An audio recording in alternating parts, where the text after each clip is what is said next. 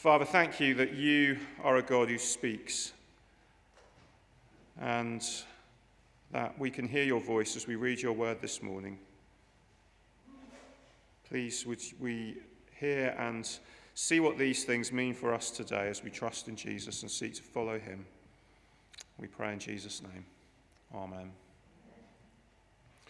Well, in 2022 in London, in the light of all the knowledge that science has given us about how the world works, what do we make of accounts like the one we've just heard from Acts chapter 3, of a miracle that appears to turn everything we know about science and medicine upside down?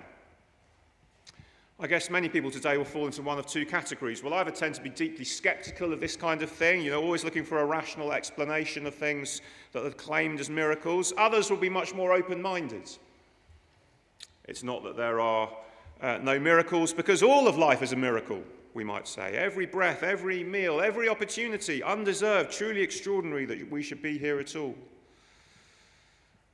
Perhaps in the context of Christian faith today, we're also aware of how the idea of miracles has sometimes been used manipulatively. Whether it's a kind of charlatan, so-called healer, pushing people over on stage in a marquee and claiming people have been healed when nothing really has changed. Or somebody taking people's money via a TV channel to fund their private jet lifestyle.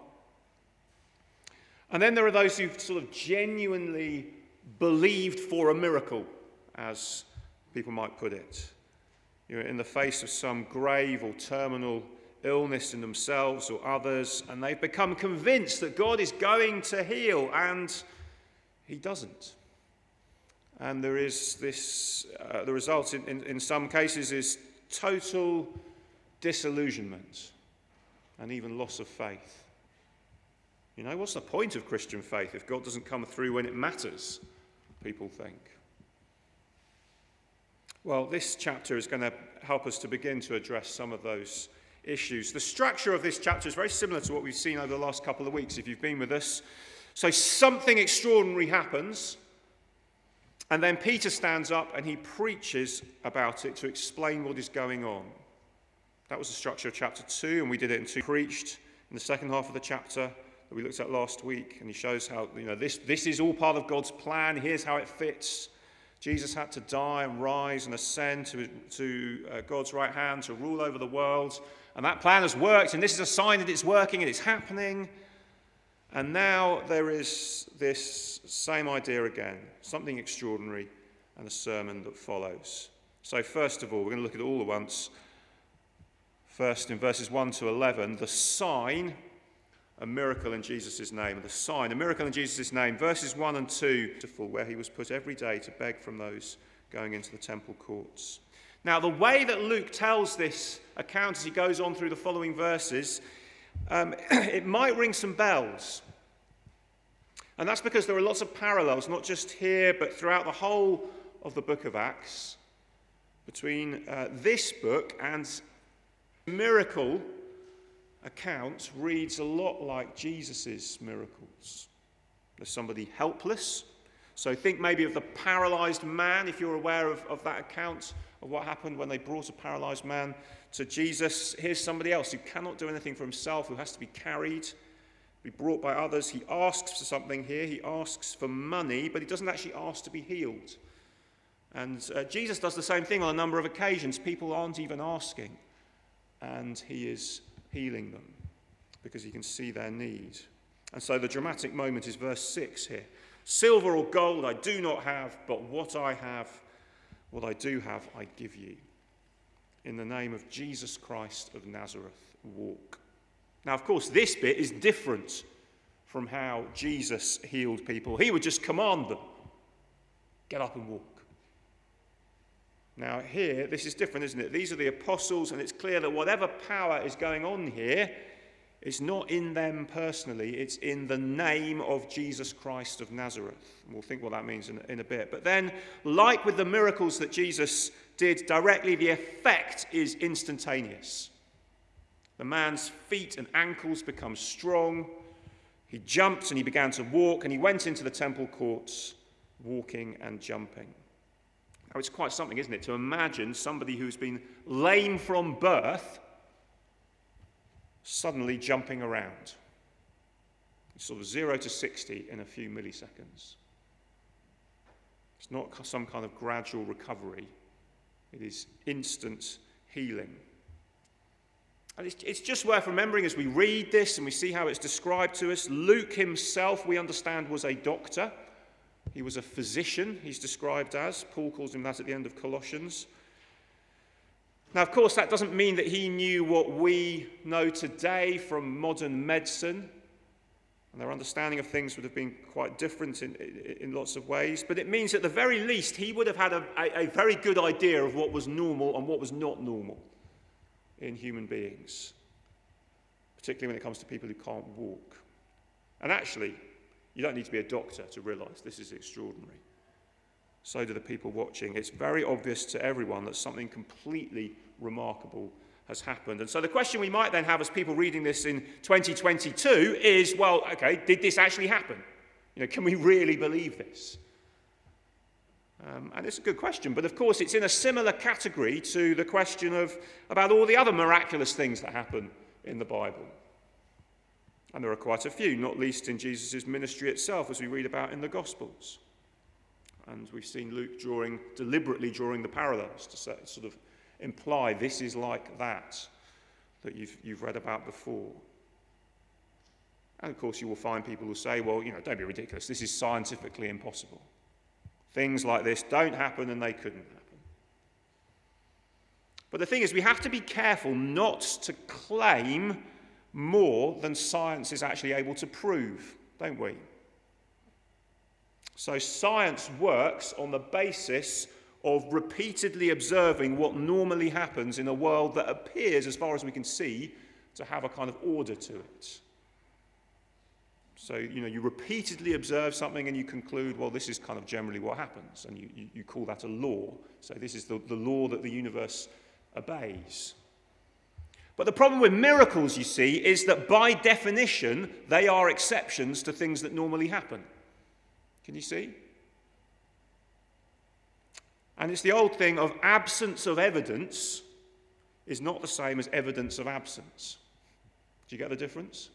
Absence of evidence is not the same as evidence of absence. So have you ever tried looking for four-leaf clovers?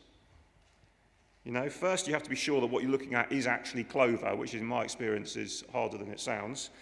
But I remember as a child looking for ages on a number of occasions. I don't know if you've had the same thing. And, as far as I can see, all clovers always have 3 leaves. And that's because the vast majority of them do have just 3 leaves. But does the fact that I personally have never seen a 4-leaf clover mean it doesn't exist or couldn't happen? Well, no. So absence of evidence, I haven't got any evidence personally, but absence of evidence is not evidence of absence. It's not evidence that such a thing definitely doesn't ever happen anywhere. And it's the same with miracles, you see. The fact that they are rare is exactly the point. But then the next question is, well, okay, if there is no reason to doubt this actually happened, why don't we see this kind of thing more often? Could it happen now? Well, before we can answer that, we need to listen to Peter explain what is actually going on. So we come then next to the sermon part 1. The sermon part 1, what God has done, verses 12 to 18. So verse 12... when Peter saw this, he said to them, "Fellow Israelites, why does this surprise you? Why do you stare at us as if by our own power or godliness we had made this man walk?" And immediately there's a twist, and it's like chapter 2, you see. The people are transfixed by this extraordinary miracle, and they're kind of going, what's going on here? Explain how on earth this happened. We've seen this guy stand up and walk. And we kind of come the same. We come with our big questions. We want to know about healings, because if we can sort of access the same thing, that would be amazing. But again, like in chapter 2, Peter wants to talk about Jesus. And that's because, verse 16, it is Jesus' name and the faith that comes through him that has completely healed him. And this significance of the idea of the name of Jesus is unpacked in verses 13 to 15. The name of someone in that world is not just what they're called and what they're known as, but what they stand for. So Peter told them to call on the name of the Lord in chapter 2, whose name is Jesus, he then showed. And now he unpacks a little more of what that name stands for. So verses 13 to 15, the God of Abraham, Isaac and Jacob, the God of our fathers, has glorified his servant, Jesus. You handed him over to be killed. You disowned him before Pilate, though he had decided to let him go. You disowned the holy and righteous one and asked that a murderer be released to you. You killed the author of life, but God raised him from the dead, and we are witnesses of this. So did you hear what he calls him there? He calls him the servant, God's servant. He calls him the holy and righteous one, and he calls him the author of life.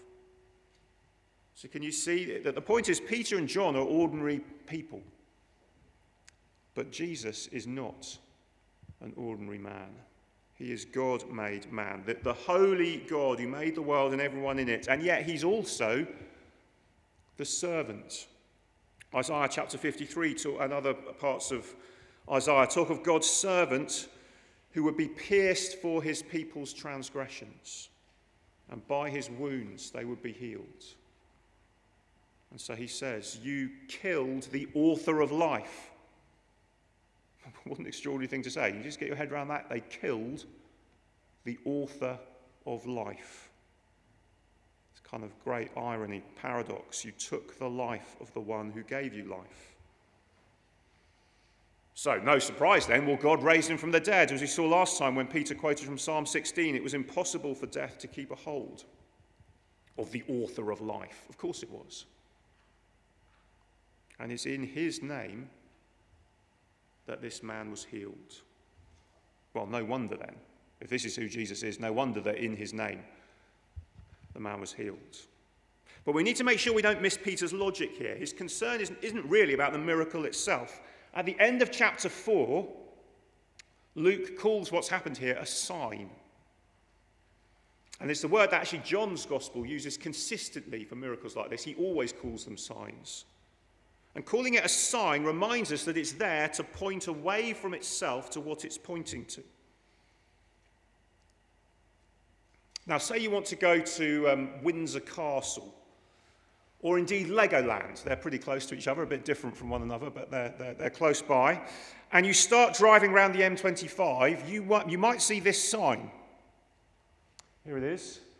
You see it's got Windsor Castle, Legoland, and indeed Ascot Racecourse, should that be where you wish to go.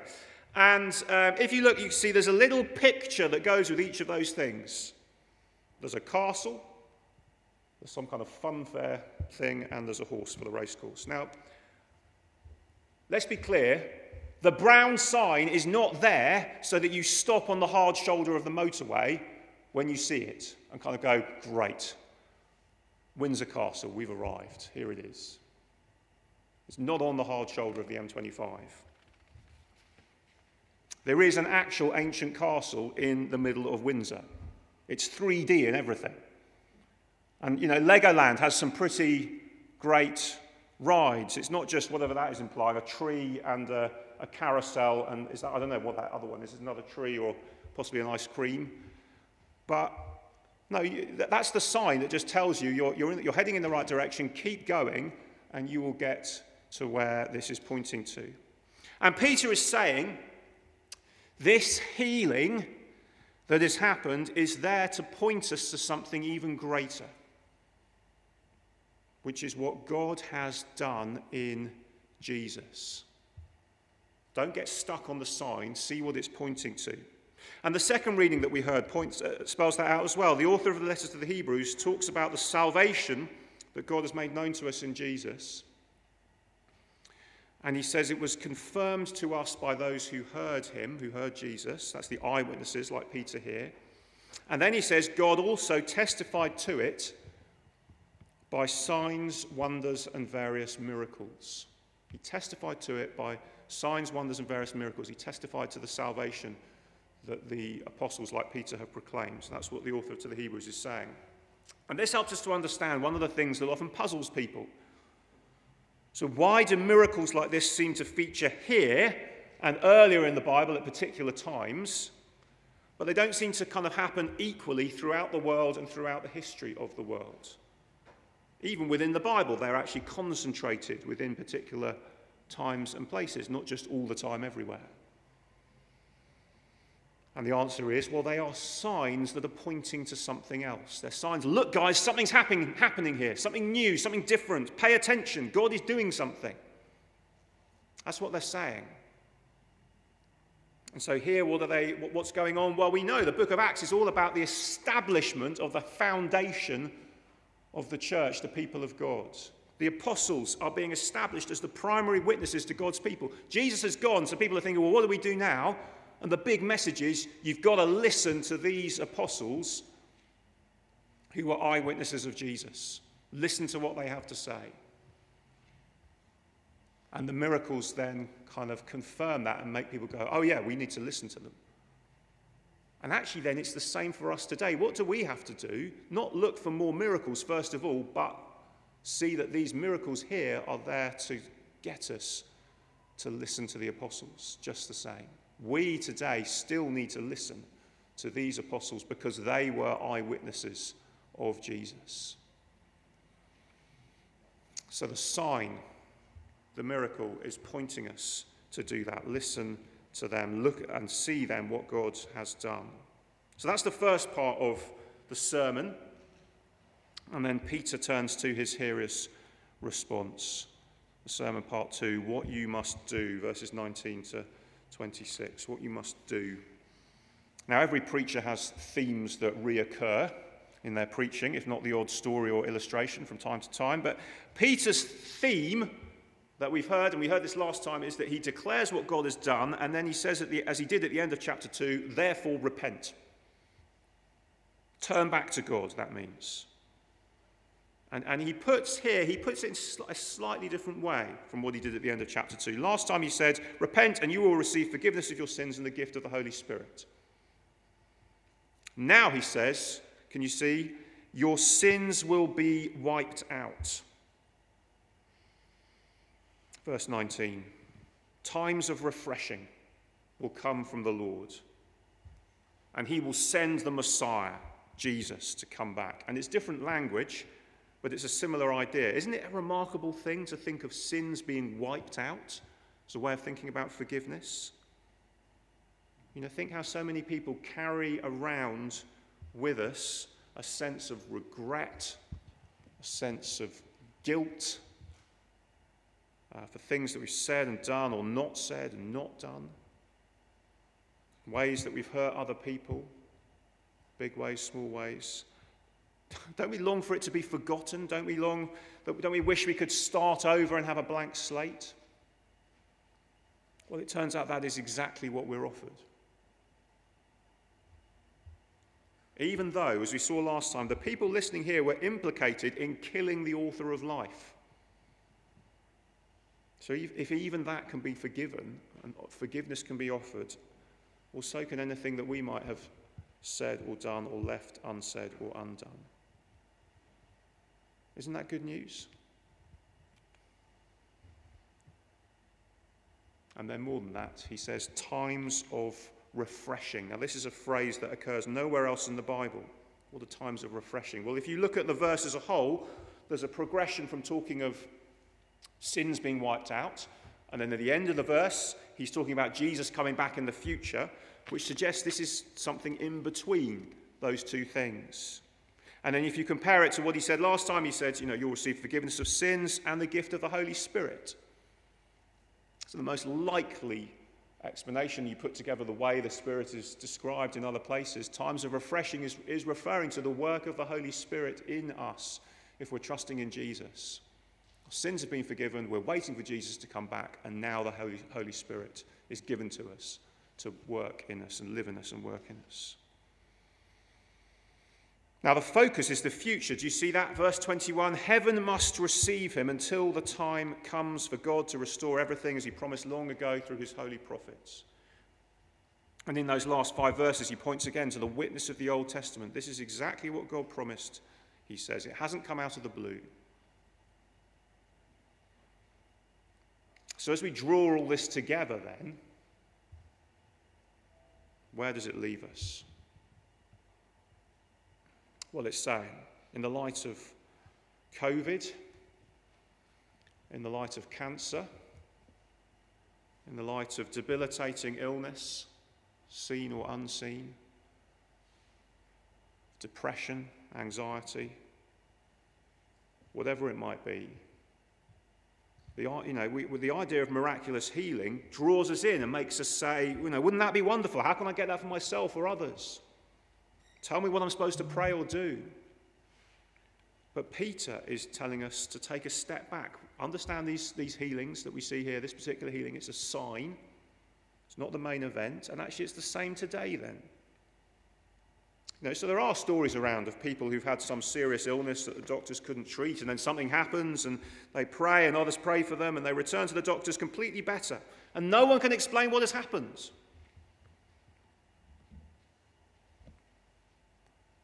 Now, it doesn't seem to happen all that often, but it seems to happen sometimes. And so we can certainly pray for people, and we can pray for one another.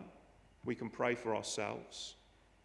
We can pray for God to work through the ways that he normally works to bring about healing in terms of medical care and practical care for one another and all that kind of thing.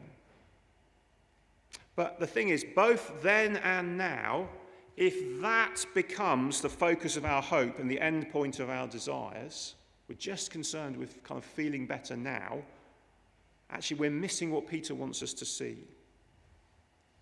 Because it's just a sign to what Jesus is offering. He offers one day new bodies for all without suffering or sin. As a foretaste of that, he offers healing on the inside, forgiveness of sin, of the things that separate us from God. He offers times of refreshing by the Holy Spirit. And from time to time, that may include being delivered from some problem that we face here and now, even being healed in some way. But we need to see that, and we need to see that in the widest possible sense. The way that the Holy Spirit might work in us now. If you think about it, 2,000 years ago, there were no hospitals. There was no hope for so many with all the physical things that they experienced. I guess many of us today would be cripples and in serious pain, or even just dead by now, were it not for modern medicine. And we should thank God for that. And we should see that in one sense for the kind of miracle it is. How would someone 2,000 years ago have described what human beings today in many countries can receive simply through the benefits of science and medicine? They would have just, that's absolutely extraordinary that you can stand up and walk again, having not been able to walk because of something a doctor's been able to do. Now, I'm not saying that is the same as what happens here, because there is something here which is clearly even more instantaneous than anything that even modern medicine can do. But we need to not kind of dismiss what we have and the way that we can therefore pray for one another for God to work through the ways that he seems to normally work. But we need to see all of this. We need to see all of this also, whether or not we can explain it. It is just a taste of the future. It's like the sign on the M25. It's a little picture of the future, but it's not the destination. And the point is, however much we might long for healing in whatever way here and now, for ourselves or for others, it is just a picture of what will happen when God restores all things. It's like going into the kitchen when Granny is doing some baking and being allowed to lick the spoon. It just gives you a taste of what's to come. But it's not the real thing yet, which will be even more wonderful. Those who have experienced some kind of miraculous healing, whether in biblical times or more recently in whatever way, well, they're not delivered from living in a fallen world. They still have to live with being a sinner like the rest of us. Still one day have to die. But there is a day coming when there will be no more crying or pain, when everybody will be made new, when everyone will jump and leap for joy. And on that day, every Christian will beat cancer. Every Christian will be COVID-free. Every Christian will be without pain, with new bodies that don't fall apart or not work properly. Every Christian will be healed in every possible way. Every Christian will know Christ forever. Well, how can we receive that? How can we know then that we will receive that then? By turning to Jesus now. That is what Peter's calling us to do. Can you see that? He says, repent, turn. Say, Lord, I'm yours. I want to go your way, not mine. I'm trusting in Jesus. And Peter's sermon ends by summarizing that as God blessing us. Do you see that verse 26? How does God bless us? What is the blessing that we long for? The chapter began with an extraordinary healing, and in the world today, many would assume that must be the blessing. If God is going to bless us in any way, it would be in some sort of here and now benefit like that. Well, no, Peter says, look, when God raised up his servant, he sent him first to you to bless you by turning each of you from your wicked ways. Why would he say that? Because that is how God ensures then that we're ready to receive what he has in store when Jesus returns. So that as we repent and turn to God, we know our sins will be wiped out, times of refreshing will come from the Lord, and then that we wait for him to send his Messiah, to send Jesus, the day when he will come, verse 21, and restore everything. Well, what a hope to be able to focus on. Let's pray now.